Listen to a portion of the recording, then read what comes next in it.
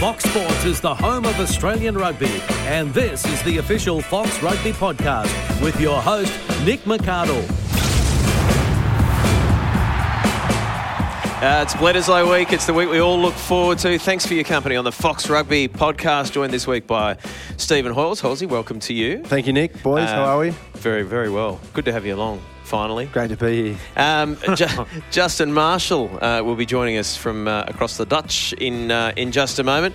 Also with us, a special guest for a fourth week in a row. He's a regular now. Andrew Swain, welcome to you. It's just because I'm in the office when you guys record the podcast, Correct. isn't it? Can you come to the podcast? Reason. All right. Yeah, okay. Only one in at 9 a.m. on a Monday morning. That's correct. It's a ghost town up there. And Christy Doran, welcome along to you. Gents, it is a good week, isn't it? It's that week of the year that you arrive with some hope every year. Oh, there's year always after hope. year after year. There's always hope. But how much did it suck not being able to sit on the couch on Saturday night and watch some rugby? Yeah. Or on Friday night for that matter. Very true. I actually tuned into Bill and Bowles and you're talking about optimism, and Phil Wall was talking about, I reckon, the All Blacks are not nearly as good as they once were, and that, you win in Perth and then you go across and you win the first time since 86. Oh, sounds easy. It's Done. easy as 2 that. weeks, it's done. It's funny, I've heard a few other Wallabies have passed eras say that over the last few weeks. I suppose they haven't been in the best of form, though, the All Blacks. Like they had a narrow win over Argentina away, and then they had a draw against South Africa. You just compare them from, 4 years ago, and it looked the most menacing, greatest All Black side ever. But having said that, you think about 4 years ago, I think this was part of the conversation then, that they were kind of just building through, and even in the early pool stages at the World Cup, they kind of just did enough. And you think about, are they as good? And then bang. There was people Dan Carter chat. Yeah, Dan Should he be Carter, dropped? Kieran Reid, there was all that sort of chat. The same sort of things happening this year. They do that. They manage player load really well. Yeah. So then in last World Cup, I remember thinking Pocock and Hooper and Bernard Foley, they were playing like their 30th or 34th game of the year. And I think McCaw and Reid were sort of on about either 15 to 18 or 20 games. They're managed so well throughout Super Rugby, and those guys, you don't write those sort of blokes off. So they'll come good. They're playing the perfect game of Texas Hold'em poker. Yeah, know when to hold them, know when to fold them. Thank you, Kenny Rogers. Yeah, that's right. Wouldn't it? Excellent. Bloody good song if you put the lyrics down to that one day. Do you know, Tony? speaking of Dan Carter, he was in town on Friday for in Sydney for the Sydney Uni lunch, and you should have seen the lineup after he'd finished to get things signed. I've never seen anything like it at a rugby lunch. It would have been 50 metres long from the middle of the room right down to the end of the room. It wasn't Dan just signing invoices for feeders in uni. It was actual autographs. Okay. No.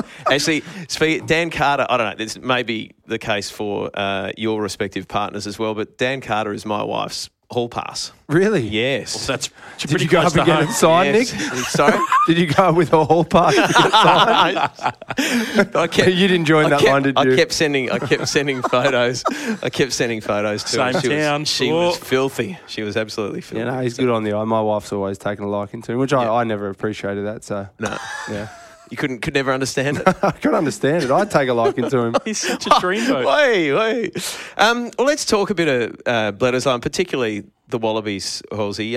Let's start with the balance of the back row, and this has been a conversation all year. Last 8 years, 10 Well, years. that's right, but particularly Probably with, since I retired, I suppose. That's right. Oh, and what a loss it's been. Particularly with the Hooper Pocock combination, can that happen again? And assuming that Poe at some stage before the end of the World Cup is going to be fit to play, how's it looking for you after a couple of Test matches?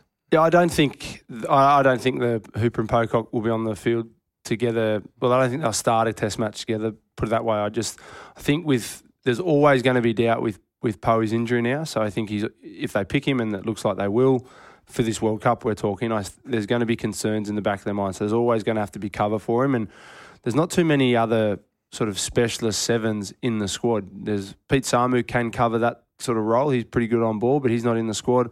Liam Wright, he wears number 7 on his back a fair bit for the Reds, but he's not a traditional 7 either, so he hasn't played a Test match yet. I think the back row at the moment, like heard this wonderful podcast last week, and Rod Kafer said something similar, and I didn't see a huge amount of Nosarani that justified him being the Wallaby number 8 through in the Super Rugby. I thought McCaffrey was, the form number 8. I thought Pete Samu was good enough to start at number 8, but Nosarani, Czech's been a fan for a long time, and he's justified his selection. So he's done well.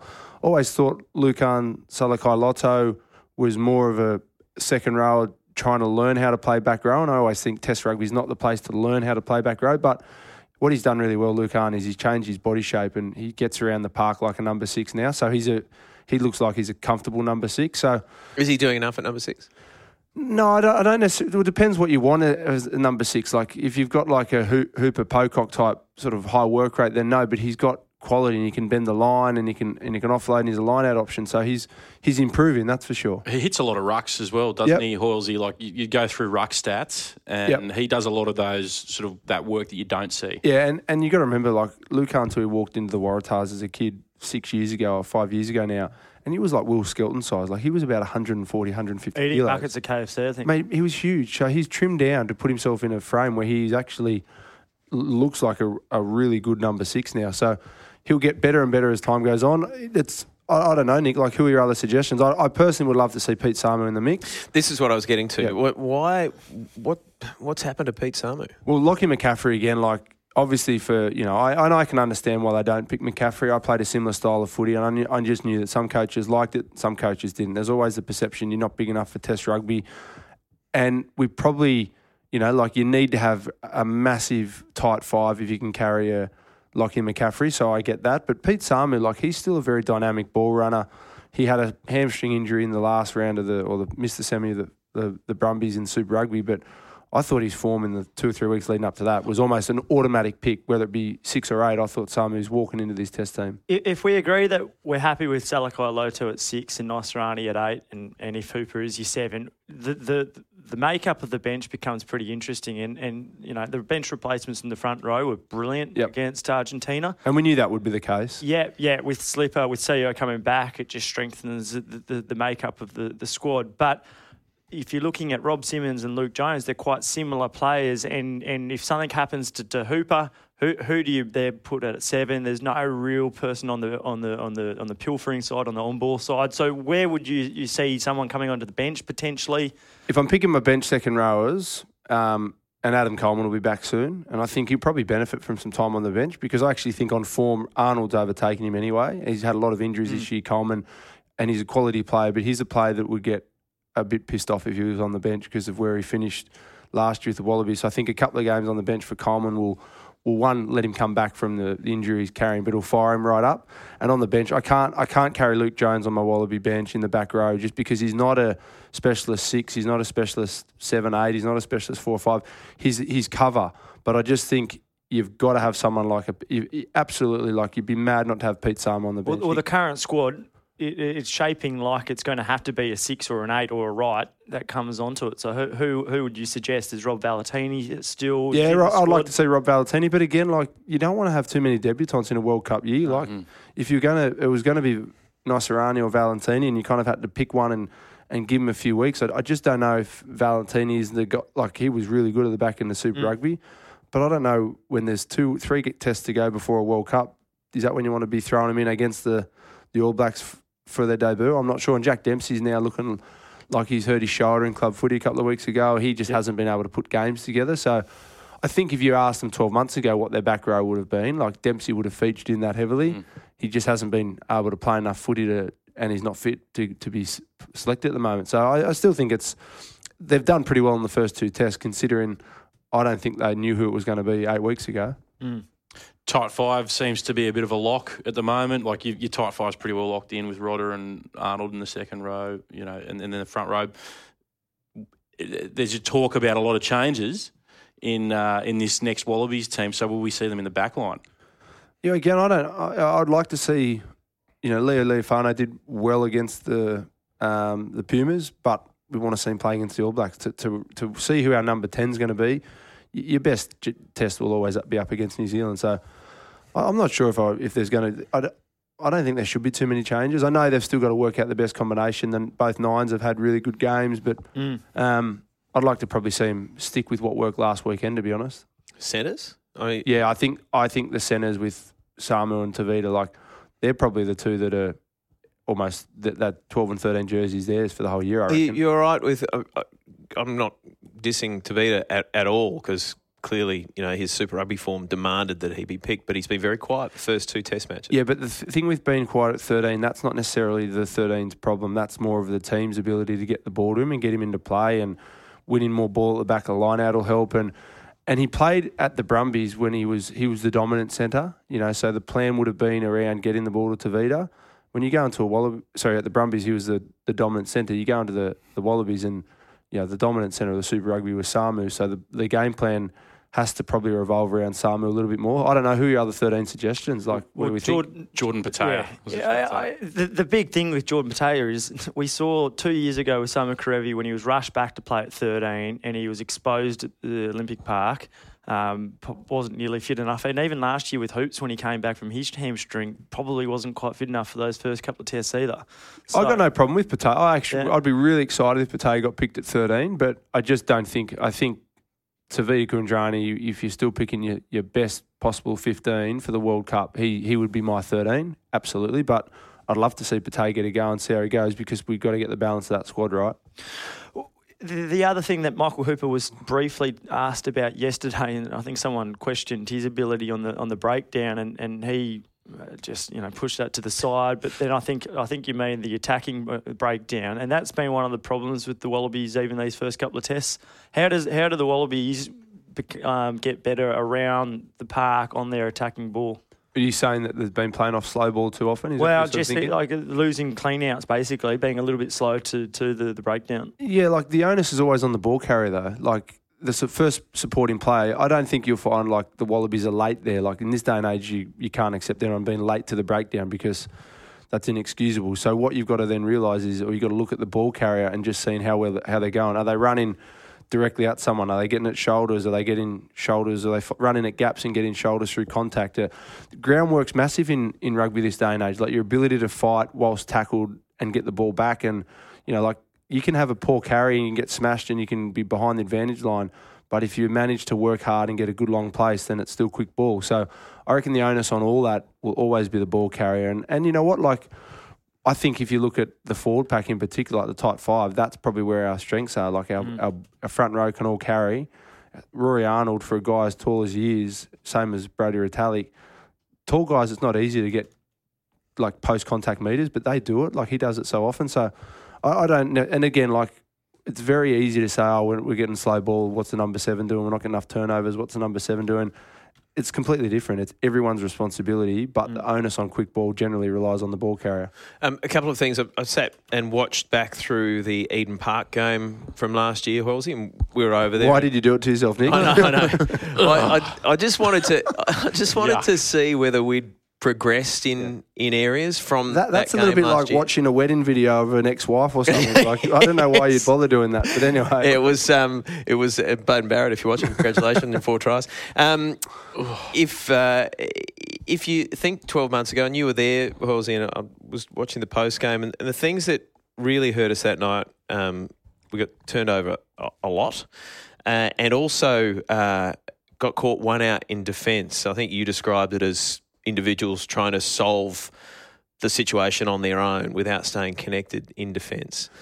Can you give us your appraisal as to whether we've developed in those areas over 12 months? Well, that game in particular, we got burnt so often from turnover, didn't we? It was almost really like, did. and every time something happened, I remember in particular, like the blokes like Scotty CO and like the props were almost trying to solve a problem out wide. They felt like they were isolated, so they were jamming in from the outside. So we haven't really come up against this team that's blitzed us from the length of field. So it is difficult to say if we've improved on that. But I go to Super Rugby and I don't see any of those things happening this year. Like I sort of saw a really nice, and I'm thinking Brumbies in particular, like a very stable defensive line. The Waratahs defence, there was no problem with that this year. But at test level, it's more how you handle that you handle those the mental moments, because when you're under pressure and you want to do the right thing by your country and you see that there's a 3-on-2 coming your way, you know that you should be holding and waiting and buying yourself time, but instinct says, I just got to rush up here and try and solve it. I've got to do something that's going to make everyone happy in my team. But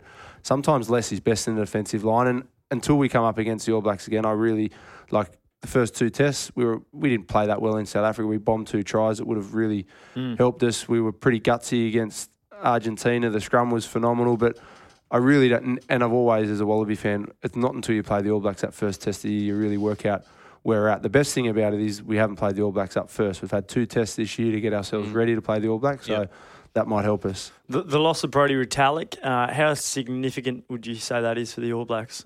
Well, he's the best lock in the world, isn't he? Do we all agree on that? I'd agree with that. Yeah, I think he's phenomenal for the, like what he does attacking defensive lineouts, but just his work on the ground, like his defensive ruck work, like he can steal a football like an on-baller.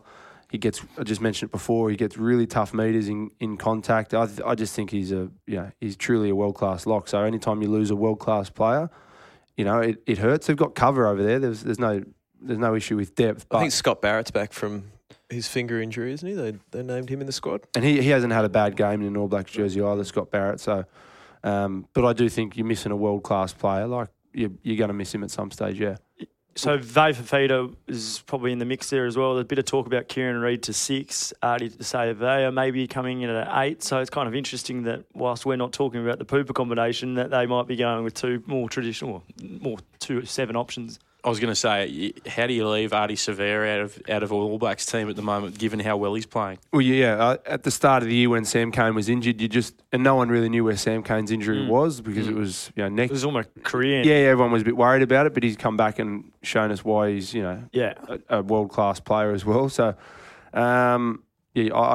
it's interesting because do you want to have Severe come on for the last 30, 35 minutes and tear a game apart?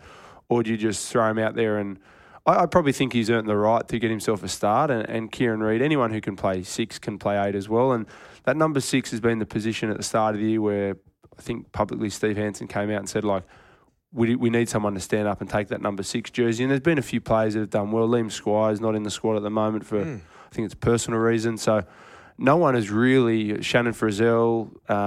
He's not there. Exactly. No. So there's all these players that we kind of thought might be in that jersey, but so therefore you think, what's the next best solution? If you can get Artie Severe on the field for 80 minutes a game, well, teams are going to be worried about him, yeah. So just to bring it all together, you obviously believe Australia can win the game.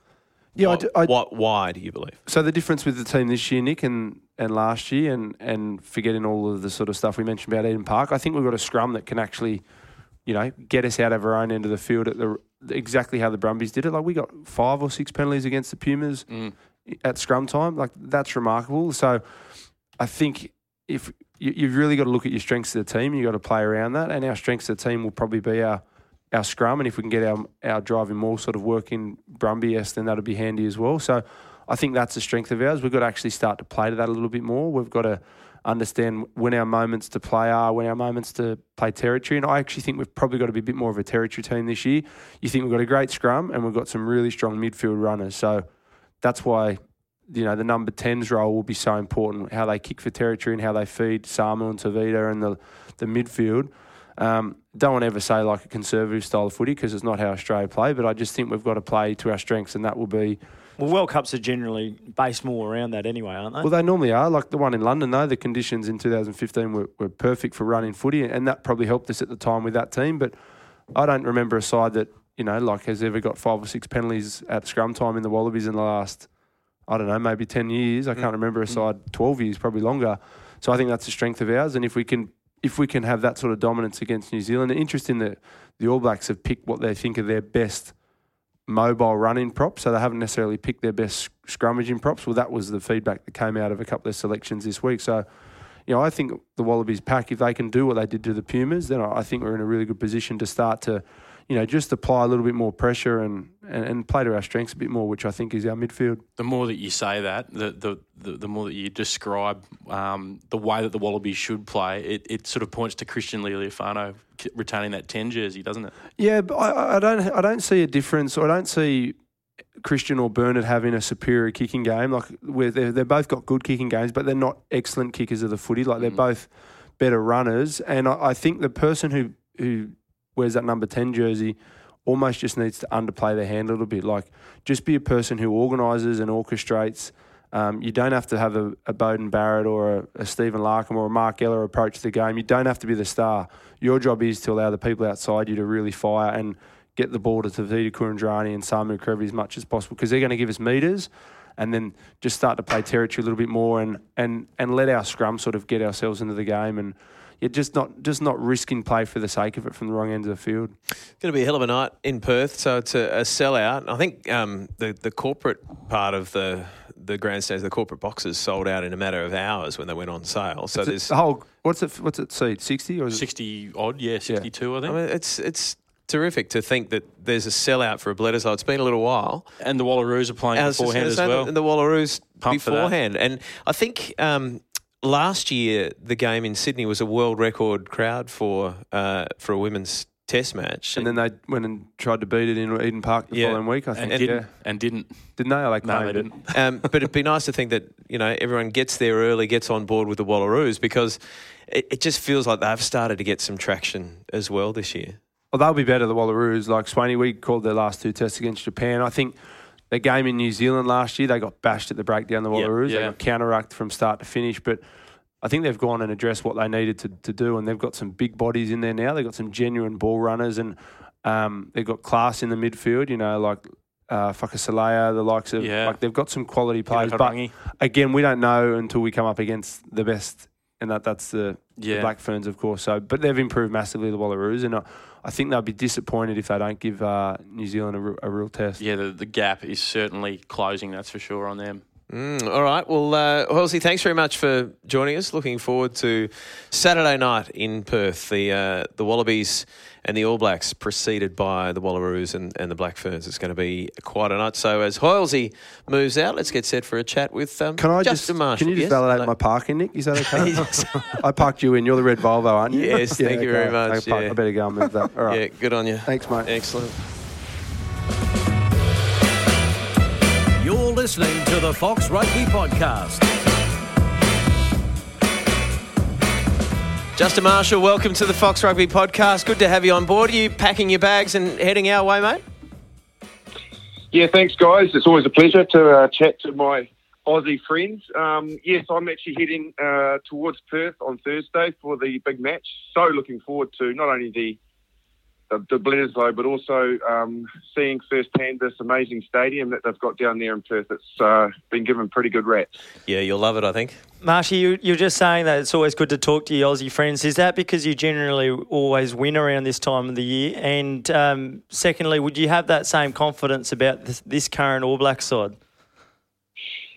Look, I wouldn't let my New Zealand arrogance come into your podcast, so I'll just quietly sort of ease my way into that question. But, yeah, look, no doubt about it. The All Blacks, if you haven't heard, when Steve Hansen named his squad for the Rugby Championship, one of the first things that came out of his mouth was he said, we're very, very intent on retaining the Bledisloe. It's incredibly important to us. In fact, it's probably the most important period of games that we've got coming up. So it's very much in their target line. The All Blacks, without, like I said, I was going to ease into it, rubbing it in too much. It's been pretty successful in recent years. So I guess that not only shows that, yes, they've been dominant, but also that they really care about the Bledisloe Cup and the history they've managed to create. So it's important to us. And, we always enjoy the encounters against Australia, no doubt about that. Well, you always have throughout the ages. It's actually really good to hear, Marsha, because sometimes, particularly over the last couple of years, we've sort of got the impression that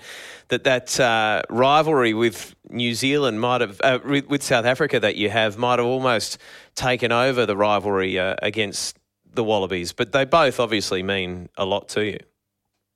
Yeah, they do. Yeah, no doubt that from our perspective, the Bledisloe's incredibly important. Look, certainly from my perspective as well, in sort of my time that I came through All Black rugby and rugby in general, the Springboks around that time had only really been reintroduced back into rugby. So for me, my greatest foe and the team that I had most of my major battles with was Australia. And look, again, without sticking the knife in, but I will.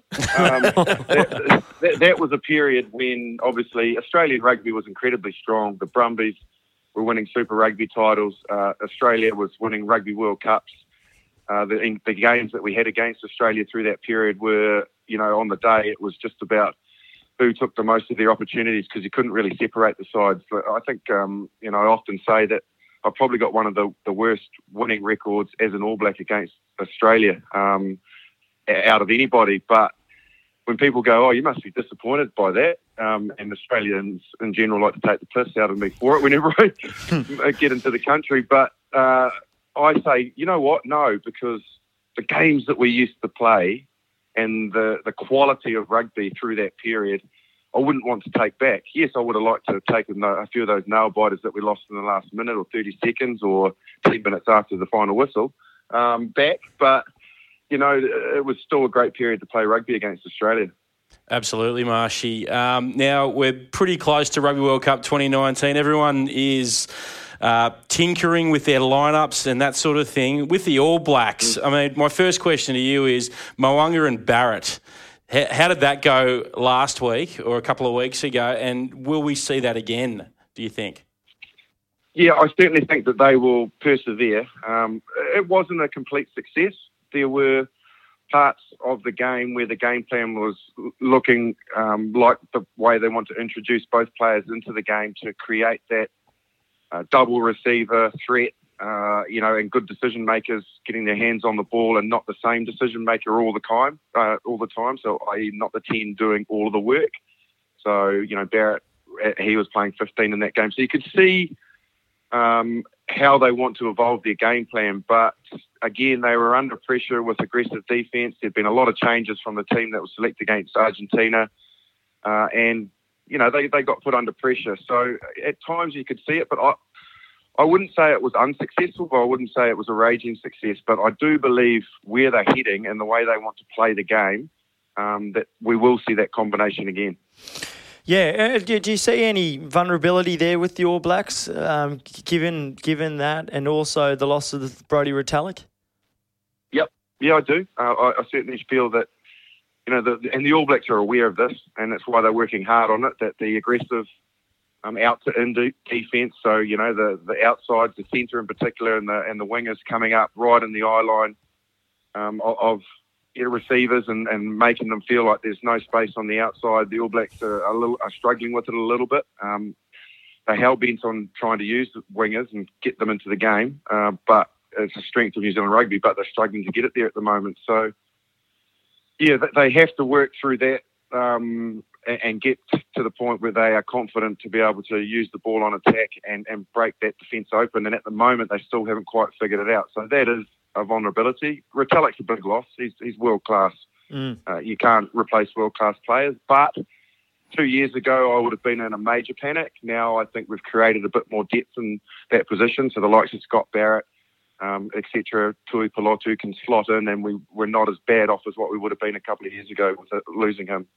What about the back row and talk of Kieran Reid going to 6 and Ardie Savea coming into the side? I mean, is it just a matter of trying to find a way to get Ardie Savea into that starting side? And that shouldn't be the case, should it? If a player is playing that well, then players get selected around him. So I think his performances in Super Rugby, he was probably the standout forward, if not player, on the field for the All Blacks against Argentina. The metres he's making through the middle are incredibly important to breaking down that outside and the aggressive defence, because it gravitates players in towards ruck and narrows them up. So you need a strong ball carrier. They simply have to have him on the field, and that puts pressure, obviously, on the other two players in the loose forwards that then complement him. The big problem is the man with the big C hovering over him is obviously Kieran Reid, and he's the captain of the All Blacks, and he's only ever really played number 8. So it becomes a bit of a dynamic that they have to try and work out, because they lose a little bit of line-out, superiority when they don't have a genuine jumper at 6. And Sam Cane and Ardie Savea aren't really that. So they've got to work their way through it. But for me, Ardie Savea simply has to be on the field. Marshy, interested to get your take on the Wallabies. So, I mean, for so many years, the All Blacks have come up against a Genia and Foley, or Foley particularly in that 10 jersey. But Christian Lealiifano's been playing so well, particularly in Super Rugby, and he has found a bit of consistency over the last couple of weeks. What are your thoughts on coming up against Christian Lealiifano at 10 for the Wallabies? I think pretty much in one word you summed it up: consistency. Look, I think what you get with Christian Lealiifano is that he's such a well-matured player. He's been in the game. Obviously, we know he's gone through a lot off the field as well, and sometimes that puts not only life but sport into perspective. And I think the way that he's fought back and also got back into rugby, he's really matured as a player. He makes good, sensible decisions. I think at times what happens with the Wallabies is when the All Blacks put them under pressure on defence, is their default is to sort of just kick the ball away and kick and hope. Whereas I think Lealiifano is a little bit smarter than that. He will see that, under pressure you can still maintain the ball, and when you kick, don't kick for hope. Kick to either get the ball back or put the opposition under pressure. And having a player like that, I think, in that position certainly does give the Wallabies a little bit more ability to, I guess, make good decisions, because in the past when the All Blacks have put them under pressure, they've tended to not make good decisions, which has cost them dearly. Lots to look forward to, Marshy. Before we let you go, what are your thoughts? Who do you think will win and why? Well, I'm interested to see the side that the All Blacks name. But look, certainly from an All Blacks perspective, they'll be looking to crank it up in terms of ball in hand. They've made lots of errors in the first two games, so I expect them to be a lot more ruthless and hold the ball and be very difficult to get it back off them. Australia is the unknown for me. I'm not entirely sure the way that they're going to play and what game plan they're going to take forward into the Rugby World Cup, but I certainly will be interested on how they defend. They would have analysed the All Blacks and what they've been struggling with. Australia don't defend that way, aggressively out to in, but I wonder whether or not they adopt that because they can see a weakness in the All Blacks. So that's what fascinates me, but I just think it's going to be a great occasion. And to sign off, I just think the All Blacks are a side that's ready to pounce. They've been a bit laborious in their first couple of games, but they're ready to go. So I think they'll get home in Perth, but it'll be a good game. Oh, Marshy, I'm looking forward to some boomfas over there in Perth. I'm sure you are, Swain. Hopefully we'll see a couple of those, mate. I hope you're talking about on the field too. Yeah, 100%. Is that? Did you invent that or did you borrow that? No, yeah, it was something that was in my youth. So, it's not actually even a word, but kids down south in Matara used to say at club rugby when someone got hit really hard, "Oh, look at that, boomfa." And I guess it's just stayed in my mind. Hey, now, are you packing your golf clubs, Marshy? I just got a text from Christian Cullen this morning. He said he's going to be in Perth from Wednesday and he was keen to play some golf. So that's inspired me. So I think I will. Very nice. All right, mate, thanks for joining us today and looking forward to catching up in Perth. Always a pleasure, gentlemen. We'll see you in Perth. Yeah, Justin Marshall joining us on the podcast and looking forward to him spending some time with us in the pre-game on Saturday night. What a good guy. Terrific looking forward bloke. to him joining us. They all are. They're great fellas, and it's been a real privilege over the years to have them dip in and out of the Fox coverage. It just sucks that their rugby team's I know, so good. exactly. Exactly right. So there is so much to be excited about. Not only this week and then the return bout at Ellis Park, at Eden Park the week after, where we have not made winning a habit. So that'd be a nice box to tick as we head towards the World Cup. But this one at Optus Stadium in Perth, Christy, your thoughts, predictions, and maybe a selection bolter for the Wallabies. Will there be one? I would have a sneaky suspicion that if you want to see Jordan Pate, you want to see mine. Sorry, Swainy, that this is it's about time, and I don't think you're starting with him, but maybe in that 23 jersey could come into the mix there. I'm thinking All Blacks though. I think that they've been rusty for a long time, I think now, and they've got to start to show something. The Wallabies still got attacking defensive structures that not quite bedded in. And it's a sold-out Optus Stadium. There'll be a lot of Kiwis there, I would suspect, but also Wallaby supporters. When you play at those odd stadiums. I mean, it didn't happen in Tokyo last year. That's a bit different. But when Bledisloes are played in a place that isn't traditionally played there, you often get something a bit different. So I'm looking forward to Perth on Saturday. I reckon the Wallabies are a shot. All right, so Wallabies are a shot. Who's your selection bowl to them? Mate, you put me on the spot. Mine was going to be Jordan Mateo. Okay, can we all just say we were all going to say Jordan Mateo, right? So, but I'd like to see him maybe not necessarily start. I mean, who knows? He might, but certainly get some time off the bench would be nice. Definitely. The kid. I was just watching back some of his highlights yesterday, actually, from earlier in the year, and gee, he can play. And he put on particularly in Dunedin for the Reds against the Highlanders team early in the season. That performance for me says that he can play Test rugby. A lot of pressure though for a kid who's not had much rugby. Obviously, the syndesmosis injury that he had was long term. I don't know that it phases him, to be honest. Like, we've seen him the last couple of years in NRC. He was 17 when he played NRC a couple of years ago and played like a 25-year-old. I don't think it phases him. All right. So on that note, oh, you're pointing at me.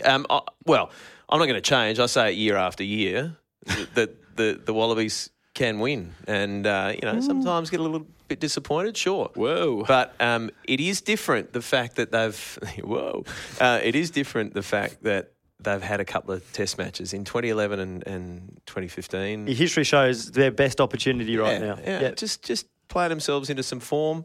And it wasn't the complete performance against Argentina, but there were some good signs. So, maybe I might have some egg on my face, but hey, you got to stick with them. So go the Wallabies. Go the Wallabies. Yeah, go the Wallabies.